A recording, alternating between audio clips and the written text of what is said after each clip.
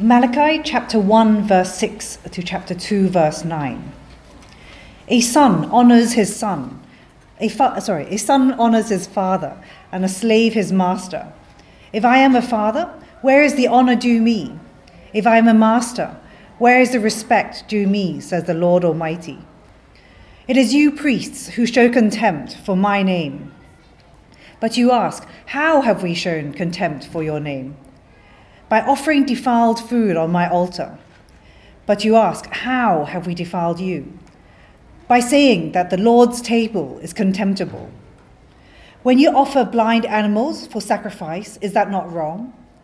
When you sacrifice lame or deceased animals, is that not wrong? Try offering them to your governor.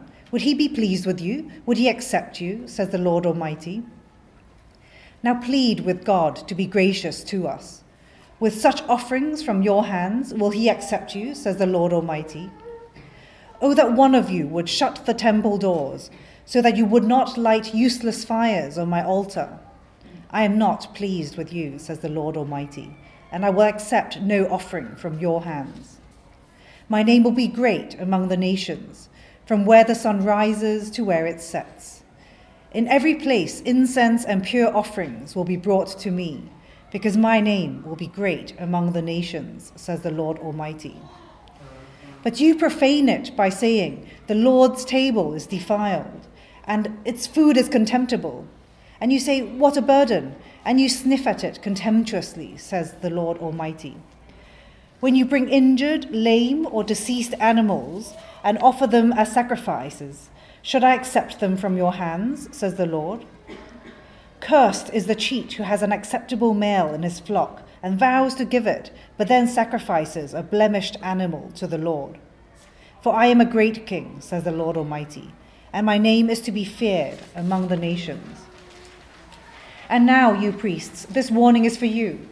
If you do not listen, and if you do not resolve to honor my name, says the Lord Almighty, I will send a curse on you, and I will curse your blessings.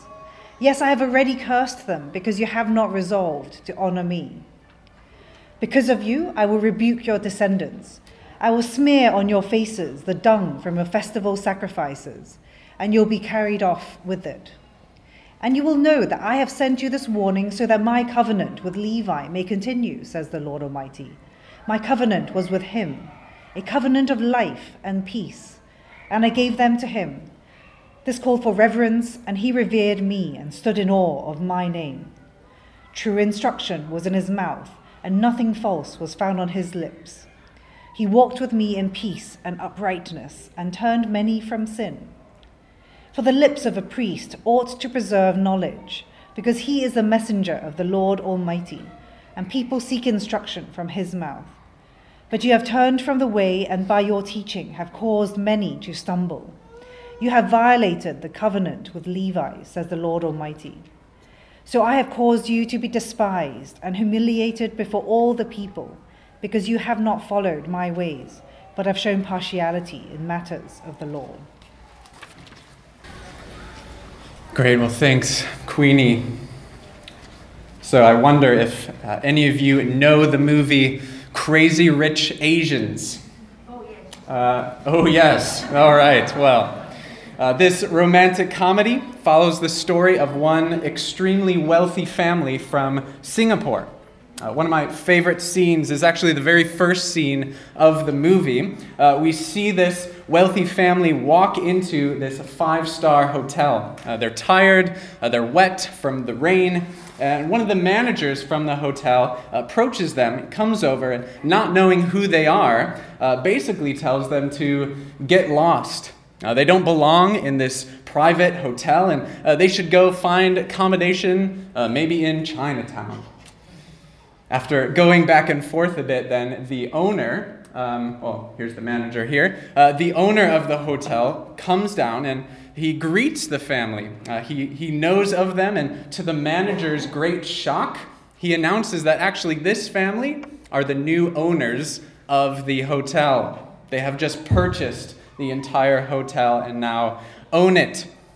And so the manager, of course, he's left with his jaw dropped and most likely without a job for the way that he treated such honored and respected guests, the now owners. So what did this manager do wrong? Well, he failed to judge the worth of this family rightly.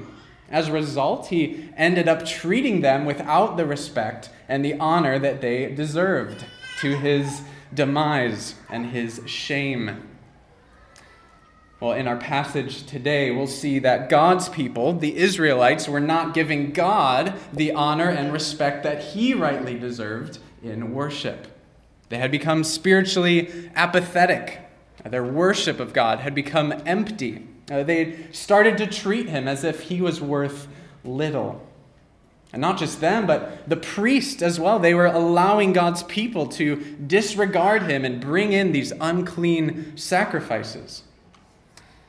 I wonder if you've ever experienced this kind of going through the motions of worship. Maybe you've wondered, does God actually care what I do when I worship him? Well, that's what the nation had fallen into here. And so God is going to warn them in order to draw their hearts back to himself. And so I think we'll see two main things here that God's going to warn them against. You'll see them on your handout if you have that in front of you. Unacceptable worship and defective leaders. So those will be our 2 points this morning. And so first, unacceptable worship. Look at verse 6 with me. You see it up on the screen as well. A son honors his father, and a slave his master. If I am a father, where is the honor due me? If I am a master, where is the respect due me? Says the Lord Almighty. It is you priests who show contempt for my name. But you ask, how have we shown contempt for your name? By offering defiled food on my altar. But you ask, how have we defiled you? So, similarly to what we saw last week, there's this conversation going on between God and his people. God starts by asking them, where is his honor? If he is their father, as he has proven, and their master, how come he's not being respected like a human father or a human master would be? And so he accuses them of showing contempt for his name, treating his name as if it's meaningless. Now, last week we saw Israel, of course, question God's love for them. But now God's going to flip the question. What should be questioned is not God's love for the Israelites, but Israel's love for God. How does Israel respond? Well, once again, they're defensive. How have we defiled you, God? We don't see this. And so the Lord zeroes in then on the main issue there in verse 7 and 8. Now here's what's going on. By saying that the Lord's table is contemptible, when you offer blind animals for sacrifice, is that not wrong? When you sacrifice lame or diseased animals, is that not wrong? Try offering them to your governor. Would he be pleased with you? Would he accept you, says the Lord Almighty? So back when God made his covenant with Israel, one of the major problems, of course, with their relationship was Israel's sin. How could God draw near to people who sin against him, who are unclean? And so God, out of a great love for them, he offered a solution. What they could do is bring an animal to receive the punishment for sin in their place. But for this to work, these animals had to be spotless and healthy, and the person offering this sacrifice had to do it in faith, really and seriously repenting of their sin. And when done in faith, this sacrifice did provide a temporary covering of their sin. The Lord is very clear on what kind of animal they should bring. There's multiple places they see this. For example, Deuteronomy 15:21 says this: if an animal has a defect, is lame or blind, or has any serious flaw, you must not sacrifice it to the Lord your God. So then you can see the problem here. These people are making sacrifices that are unacceptable, unclean, rather than bringing their best, they essentially turn to the landfill. What's the most worthless thing we can bring in for the offering? You can imagine them thinking, oh, that's right, we have to bring another offering in today. Don't we have that three-legged goat out back? He's really sick. He's on his last days anyway. Let's just bring him. So the Lord says, he drives the point even further. Next time the governor invites you over, try bringing him this sick goat. What would he think? I think for us, we can think about people in our own lives that we ought to show respect for. Imagine hosting a meal for your boss at work, or a political leader, or maybe a teacher, or a grandparent. Of course, you'd want to put great care into that meal. You certainly wouldn't want to offer them something unclean that would dishonor them. Our family just celebrated Thanksgiving this past Thursday, and the big deal, of course, is cooking the turkey. Whoever's job it is to cook this turkey, really the whole day rises and falls on the job they do, right? And I will say, to my great delight, our friends who prepared the turkey did a great job. It tasted wonderful, well done. But imagine if our friends, instead of paying for a really nice turkey, they went out back, they found kind of this weird little turkey wandering around in the woods. It's kind of sick looking and skinny, lost a bunch of feathers. And they said, yeah, that's the one we want. Let's bring him. Nice and cheap. It's easy to see what that would communicate to us. Yeah, who cares? Who cares what they think? If you wouldn't do that for a mere human who you respect, try doing that try doing the equivalent to the God of the universe, whom you owe everything. So the problem wasn't that they were just, missing the exact letter of the law. It's their attitudes. It's the refusal of reverence to their Father.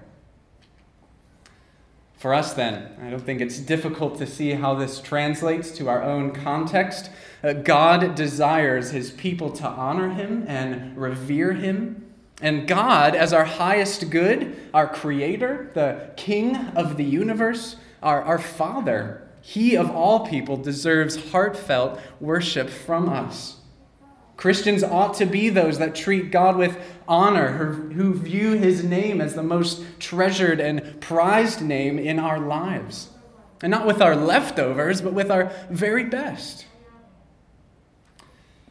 Well, in verse 9 and 10, God makes his response clear to their apathetic attitudes. He says, I am not pleased with you. I will accept no offering from your hand. Oh, that there were one among you who would shut the doors, that you might not kindle fire on my altar in vain. So a complete closure of the temple would be better than them persisting in this half-hearted worship. So I think this kind of passage should sober us a bit. It should humble us before the Lord. It should cause us sorrow for the ways we've treated him lightly. It should convict us for ways in which we've disregarded him, if we've lived in a way that displeases him, or we've come to worship in a way that displeases him.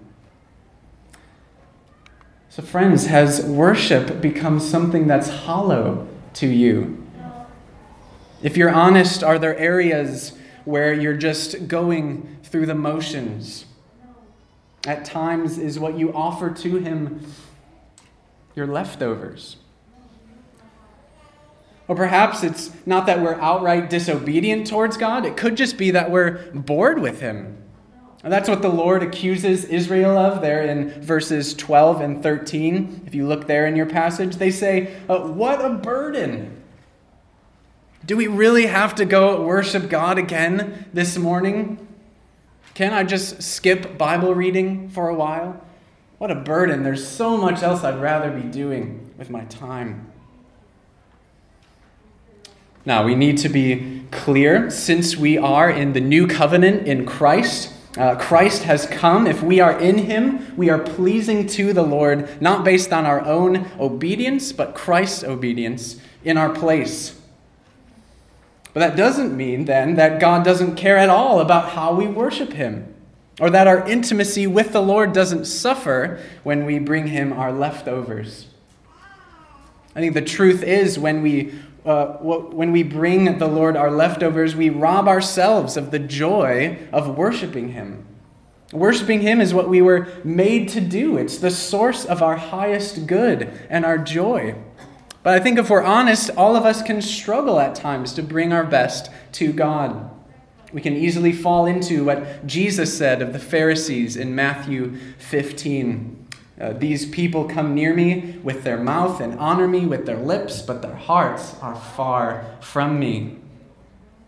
So then, if that is the case, how can we be growing in this? How do we avoid half-hearted worship?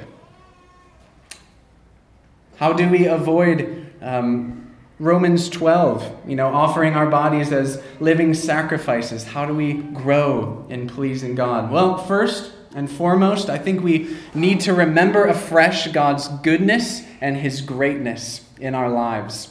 That's what God reminds the people here of in verse 11. So if you look at verse 11, the Lord says this, "My name is great, or will be great among the nations, from where the sun rises to where it sets.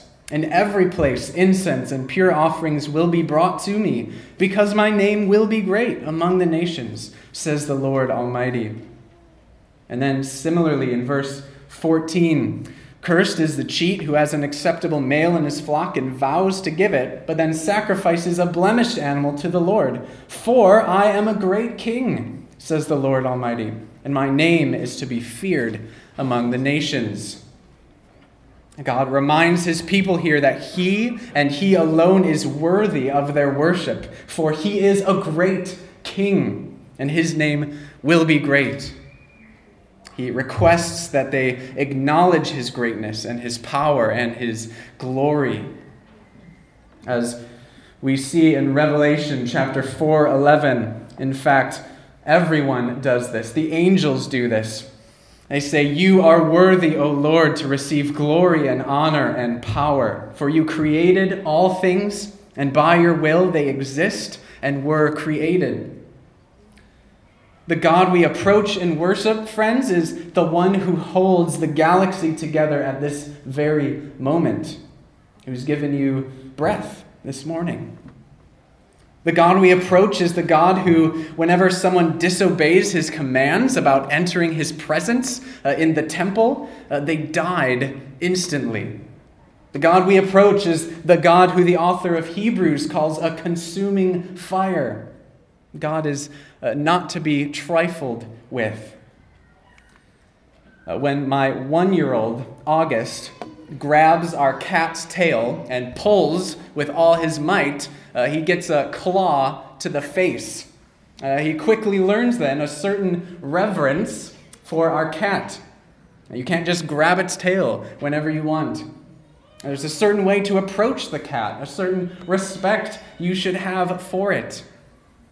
In a similar way, there's a certain way God wants to be approached. We approach him on his terms, for he is holy and mighty. We can't just approach him haphazardly or flippantly.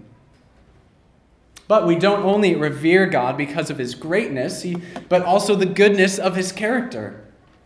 Just think about this question. Why is it that God wants us to worship him in the first place? Well, God doesn't ask people to keep rules simply for rules' sake. He wants their hearts. He wants our hearts. God doesn't need our stuff. He doesn't need our praise. He wants us. He wants our affection. That was the whole point of the sacrificial system. He wants people to come in faith, feeling the weight of their sin, and to come in faith and trust that God will be forgiving, that he's a good God who loves to respond to people who love him.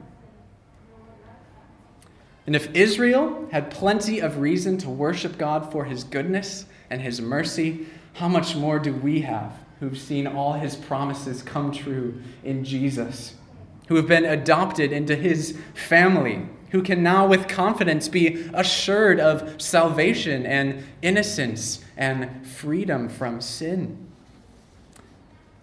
lest we think that God's desire for reverence means that we always must be terrified of him or keep our distance from him, we look to the gospel. When we failed to worship God as he deserves, God sent Christ, who worshiped perfectly in our place.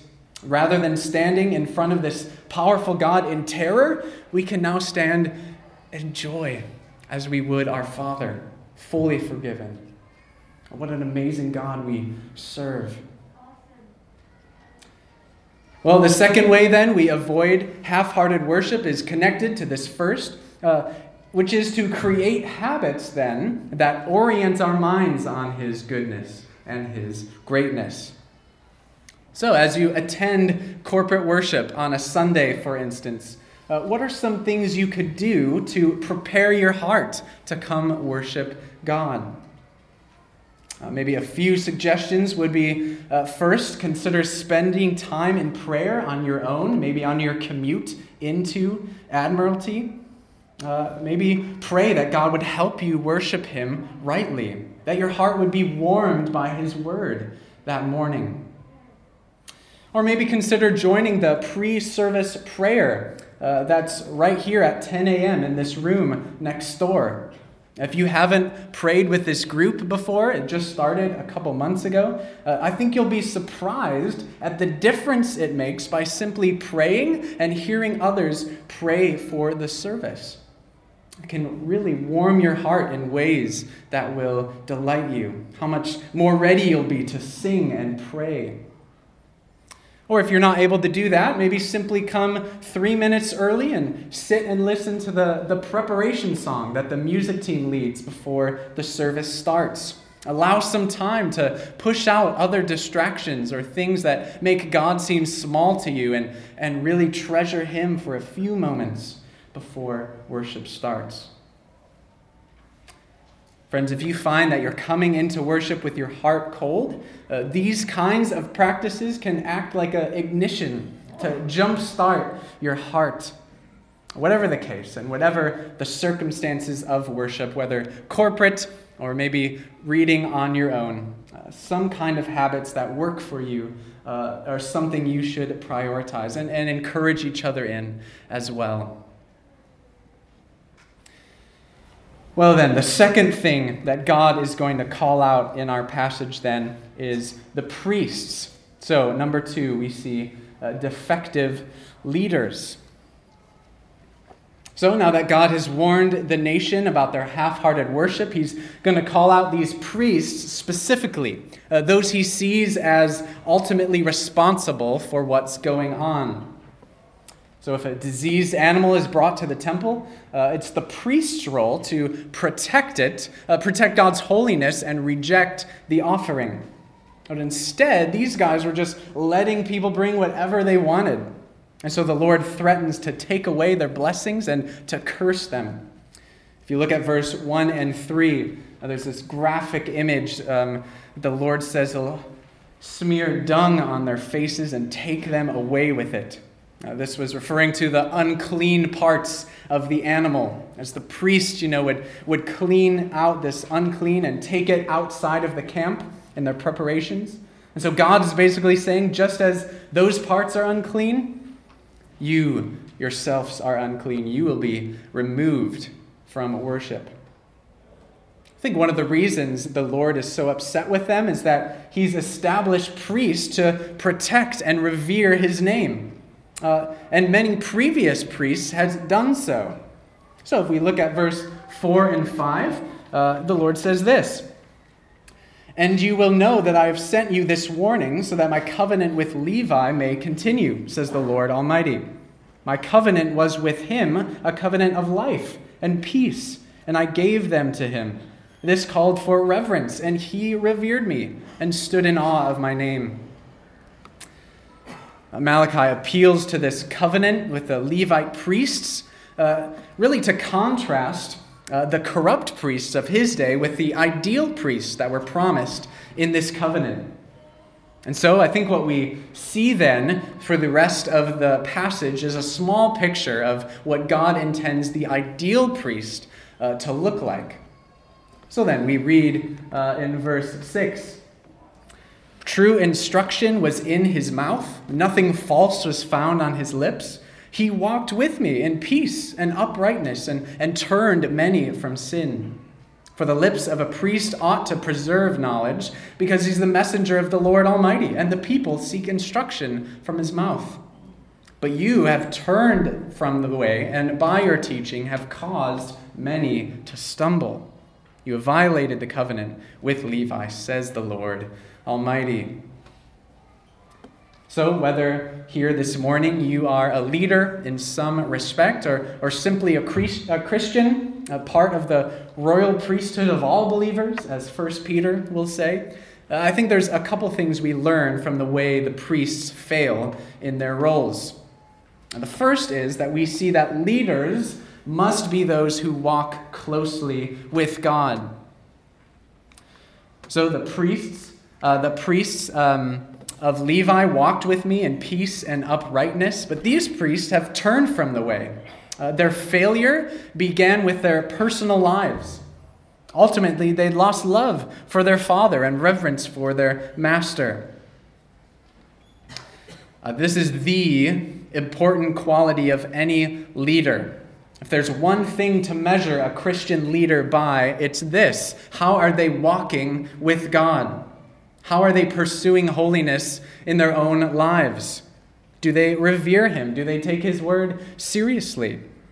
Do they not only preach truth, but live in a way that treats their family and their church members with respect and love?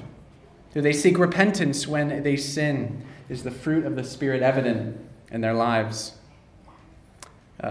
We are those who aspire to be Christian leaders of any kind.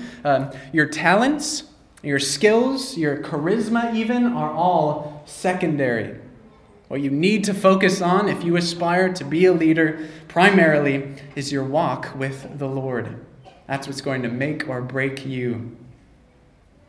And then we also see, I think, the need for good leaders to turn God's people away from sin.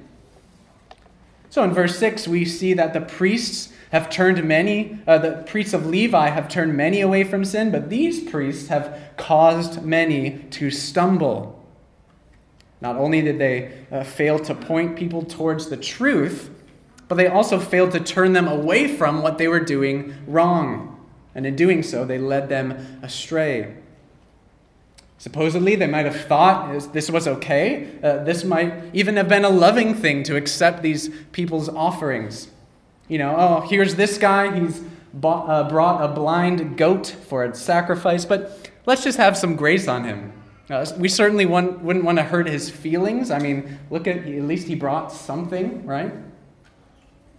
Turning a blind eye towards people's sin may seem like love, but it's not.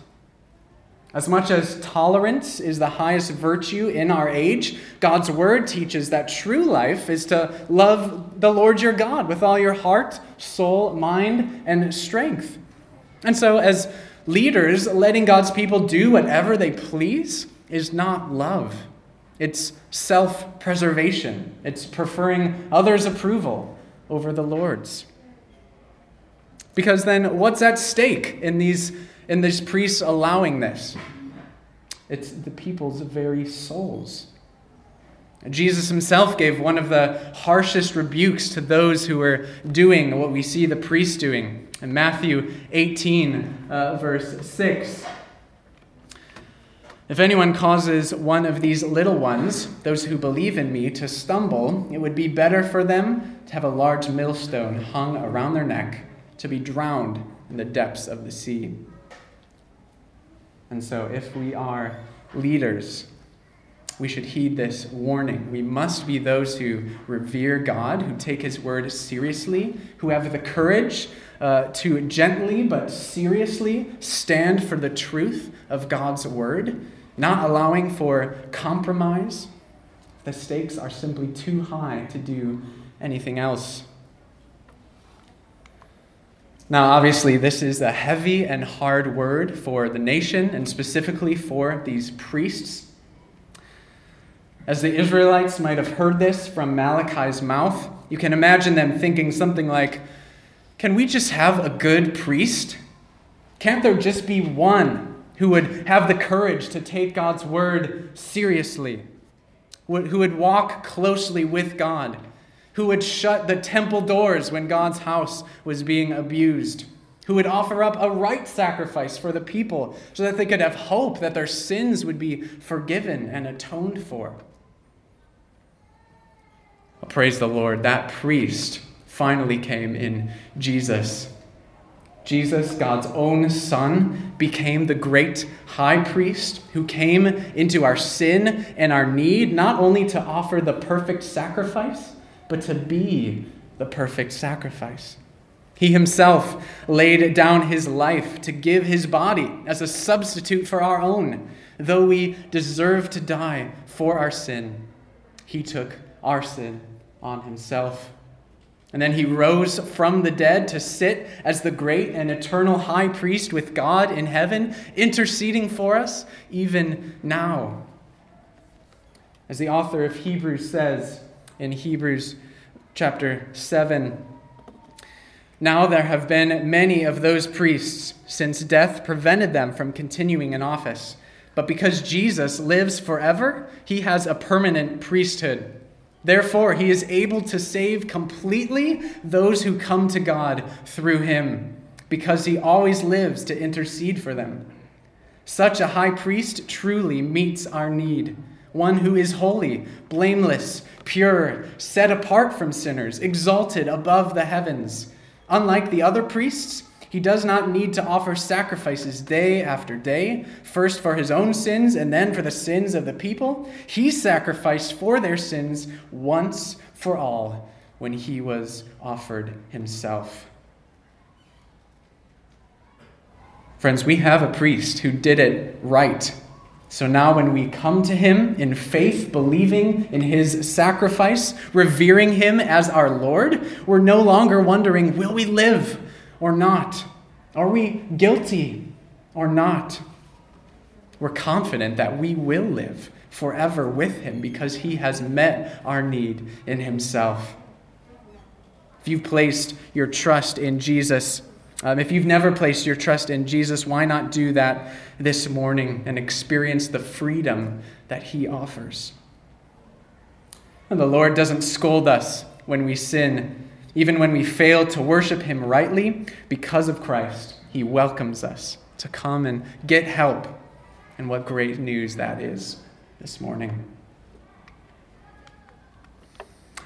So then we've seen our great need to give God honor and reverence as we come to worship him. We've seen that it's a Christian leader's job to ensure that God's people are worshiping him in this way, rightly. And we've seen that because of Christ offering himself as the final sacrifice, God is pleased when we turn towards him in repentance and faith. Well, you might be asking, sure, I get that we should be reverent. Oftentimes when I come to worship, if I'm being honest, I feel as if I am just going through the motions. I desperately want to feel him, but sometimes I don't. Well, Steve Fuller is a pastor in Grace Church, Abu Dhabi. He offers some advice for us. He says, Yosemite Valley in California is one of the most beautiful places on earth. To get there, you go through a tunnel which opens to an awesome view of the entire valley. Right at that tunnel opening, there's a parking area where everyone is out of their cars looking at the view saying, oh, and ah. Now imagine you drive through that tunnel, but when you emerge, all you see is fog. No awesome view, just thick, gray, soupy fog. That's what happens when we are not feeling worship. The beauty of God is right in front of us, but blocking that view is the fog of our unbelief, our worries, or pride, or something else. He goes on to say, instead of doing something that's empty, we should follow the psalmist and wait patiently on the Lord. We pray and ask him to help us worship. Be honest with him about the dullness of your heart, and then ask for more of the Spirit's work to enable you to feel joyful praise, awestruck wonder, and heartfelt longing for him. If we will wait on the Lord, it's just a matter of time before the wind of the Spirit starts to blow, the fog starts to break up. We see the beauty of God revealed in Christ, and we worship. Friends, may the Lord renew our hearts and help us all be filled with more awe and joy as we worship him. Let's pray together.